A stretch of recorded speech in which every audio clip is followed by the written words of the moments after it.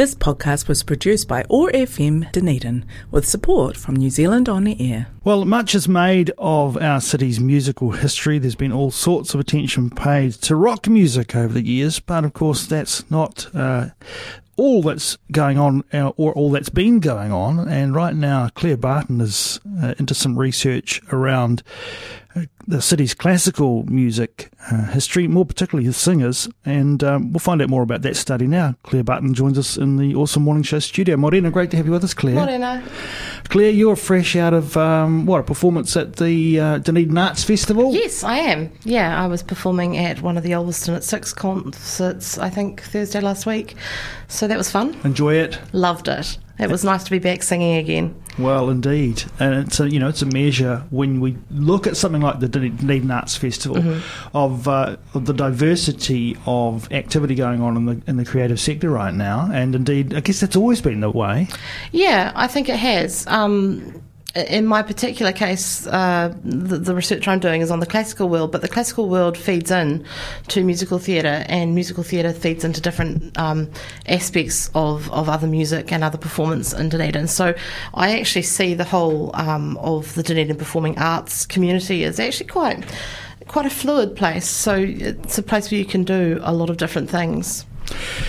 And one of those is study. You're in a university city, Claire, and you've chosen to do what in terms of your study? Tell us more. Well, I have returned to study to take on a PhD looking at women singers and singing teachers in Dunedin, and my specific time period is 1955 to 2000 because there's just such a rich body of information about that time that's really sitting there waiting to be researched.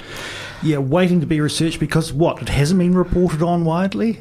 Well, it was at the time, so there's a lot of stuff in newspapers and things like that, but I think it's at risk of being forgotten, the history of classical singing in the city and the importance of it to various aspects of the performing arts community.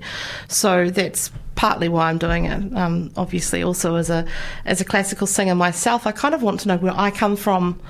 You know, where my teachers came from, what I get to do started and why it exists in Dunedin. Were you taught in this city? I was, yes. I studied, I'm a Dunedin girl, so I started learning singing when I was 11 years old.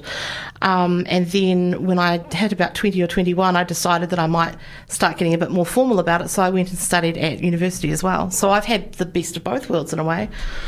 Who were your mentors? My first singing teacher was Judith Borwick, and she sent me to Isabel Cunningham at the University of Otago, and I've worked with Isabel all the way through my performance degree and my master's degree, and then came back and worked with her again. So yeah, Judith Borwick, and then Isabel, and also Judy Bellingham, who was the head of performance at the University of Otago, I see as people who have really helped me along the way. What's been your starting point in terms of the PhD? Where do you begin with a task like this? Well, I actually didn't know where quite to begin with it. So it took a lot of work to sort of to untease what it was that I really wanted to find out. And the thing I wanted to know was the answer to a question that I kept getting asked whenever I went away from Dunedin to do things singing-wise, which was, why is it that you have so many good singers in Dunedin? And they always answered themselves by saying, well, there must be something in the water down there. And I thought to myself, that doesn't, that's a great answer. It's glib, but it's not really the case. Like there's something else going on here. And I remember as a young girl going to singing competitions and seeing the singing teachers, many of whom were women, sitting together watching the competitions. And I thought to myself, actually, I think it's got something to do with the fact that we just had such good teachers in Dunedin, and they in turn had such good teachers. And there were so many women, I thought maybe this might be something to look at, actually. Yeah, well, you're looking particularly at women singers and teachers. Why? Well, in part it's because I need to have a structure to my thesis, which means that I only get to stay at 100,000 words, because if I made it longer, if I did everything, I would be, it would be never ending. But for me, it was remembering those singing teachers, mostly women, sitting at the competitions and knowing who they all were, and knowing that many of those women had been involved in organising things like Opera Otago or the Competition Society, or, you know, they were involved in NewSats, which is the Singing Teachers Association. And there had been a lot of women who had been involved in organising those. And I thought that needed to be researched a bit more. So connections through those organisations is a place to start. Yeah, for me, that really was the place that I started. And then I decided that what I wanted to know was what other people thought about this. So I had my own opinions, and I have archival information, but I wanted to hear from other people to see whether my ideas, I guess, about this world were correct. This is a big question, but what are you asking? What is it that you're keen to know and draw out about these women? Well, I'm keen to understand why it is that we have so many highly skilled, highly trained women who decided to make their lives in Dunedin, and what structures existed for them to be able to do that, to be able to work from Dunedin, to be able to teach in Dunedin, but also how they were involved in the structures that exist here in the Opera Company and various other places that allowed them to pass on their knowledge and allowed them to encourage their students into professional careers or into, you know, highly skilled workers like amateur or semi-professional singers. So it's that really. It's about the structures that they were part of and that they helped create. How deep are you into this now, Claire? Oh, I'm about 1.5 years, which is a little scary when you think of it like that. So halfway almost. And tell us a little bit about what you've learned. Well, I've learnt that there were far more singing teachers active in Dunedin than I really realised. I've realised that I didn't know a lot about what women were doing outside of Dunedin, which was really interesting. So there were a lot of singers who were going outside of Dunedin and doing work or competitions, and I just had no idea. The other thing is that I think there's a disconnect between what we know within our community in Dunedin and what the wider New Zealand community knows about us, and that that's going to be an interesting area of research too, like finding out what New Zealanders generally know about Dunedin singers, if anything. Well, you're going to be plugging some gaps for the rest of New Zealand in that regard, then. I hope so. I really do. Yeah. Many of the women who have been involved in the early stages of the development of this music scene, if you want to put it that way, won't be with us anymore, but others will be. You're speaking to them. Yes, I am. I'm one of the people I'm researching is Anna McCullough, who is still here, and I will be speaking to various people. So because it's such a long time frame, yes, there are people who will be the subject of research who are no longer here, but many of their students are still living and still teaching. So, you know, the work that they did is very much still alive. You're looking for more information, obviously. I am. You're looking to spread those tentacles even further. What in particular are you looking for right now? Where are the gaps? Well, at the moment, what I'm doing is I'm running a survey, and the survey is available online, and I can give you the online address for that, but it's also available in a paper form at the School of Performing Arts reception. And what I'm looking to do with that is to try and gather in as much information from anyone who was involved in the local singing community or in the local performing arts community as possible, because I'm looking for a wide range of anecdotes and opinions about the music scene, and in particular about classical singing teachers. So it's open to anyone who's over the age of 18, because I figured that some people who are even in their 20s will still have teachers who are active during the period that I'm specifically looking at.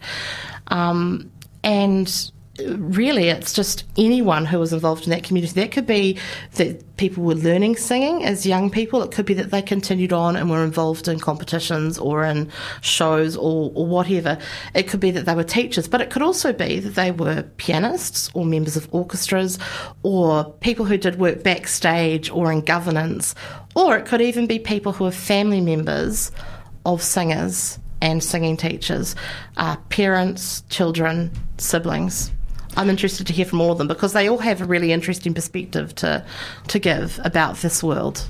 You mentioned the rather glib comment about, perhaps there being something in the water, and as you've discovered, of course, it makes sense that that's not the case. It's real people on the ground doing the work. As always. Any sense at the moment, now that you've got starting to build this picture of this period, as to the relative health of the scene now? Do we have, a strong representation of women singers and women teachers in this area? I think we do. I'm incredibly biased. Being a woman singer in Dunedin, I'm quite proud and rather protective of my community. I think it's a resilient community and always has been, and it goes through, highs and lows as with any other community. And I think, we're coming out of COVID, so that is always difficult. But seeing the work that's going on at the university, seeing the work that's going on with competitions, with the Arts Festival, you can't help but be hopeful for the future for the community and for the wider arts community generally. The chief output from this for you as a PhD, we've seen quite a lot of publications in the last few years around the music scene in general in Dunedin. Do you think that there's room for a publication other than a PhD in this area? Yeah, maybe, I think. But for me, the first thing is to get the PhD written. But certainly I think there's room for wider research as well in this area. Yeah. So interesting. Just remind us, Claire, if people want to get in touch with you and find out more about how they might be able to contribute stories, information to help you along your way, what should they do? Well, there are 3 ways you can get in touch with me at the moment. The first is you can contact me via email, which is barcl282@student.otago.ac.nz. That's my email. Or people can text me on 021 444 997. Or if they'd like to take the online survey, that is bit.ly, which is bit.ly/singing_survey, and that will take them straight to the online survey. All right, I'm going to give you Claire's email address just in case you missed any of it again. It's barcl282@student.otago.ac.nz, and if you missed all of that, you can give the station a call during office hours a little bit later in the day and we can pass those contact details on. Claire Barton, thanks for taking some time to join us on the Awesome Morning Show. All the best with your research. It's going to be fascinating to see what else you turn up. Good luck. Thank you very much. This podcast was produced by OAR FM Dunedin with support from New Zealand On the Air.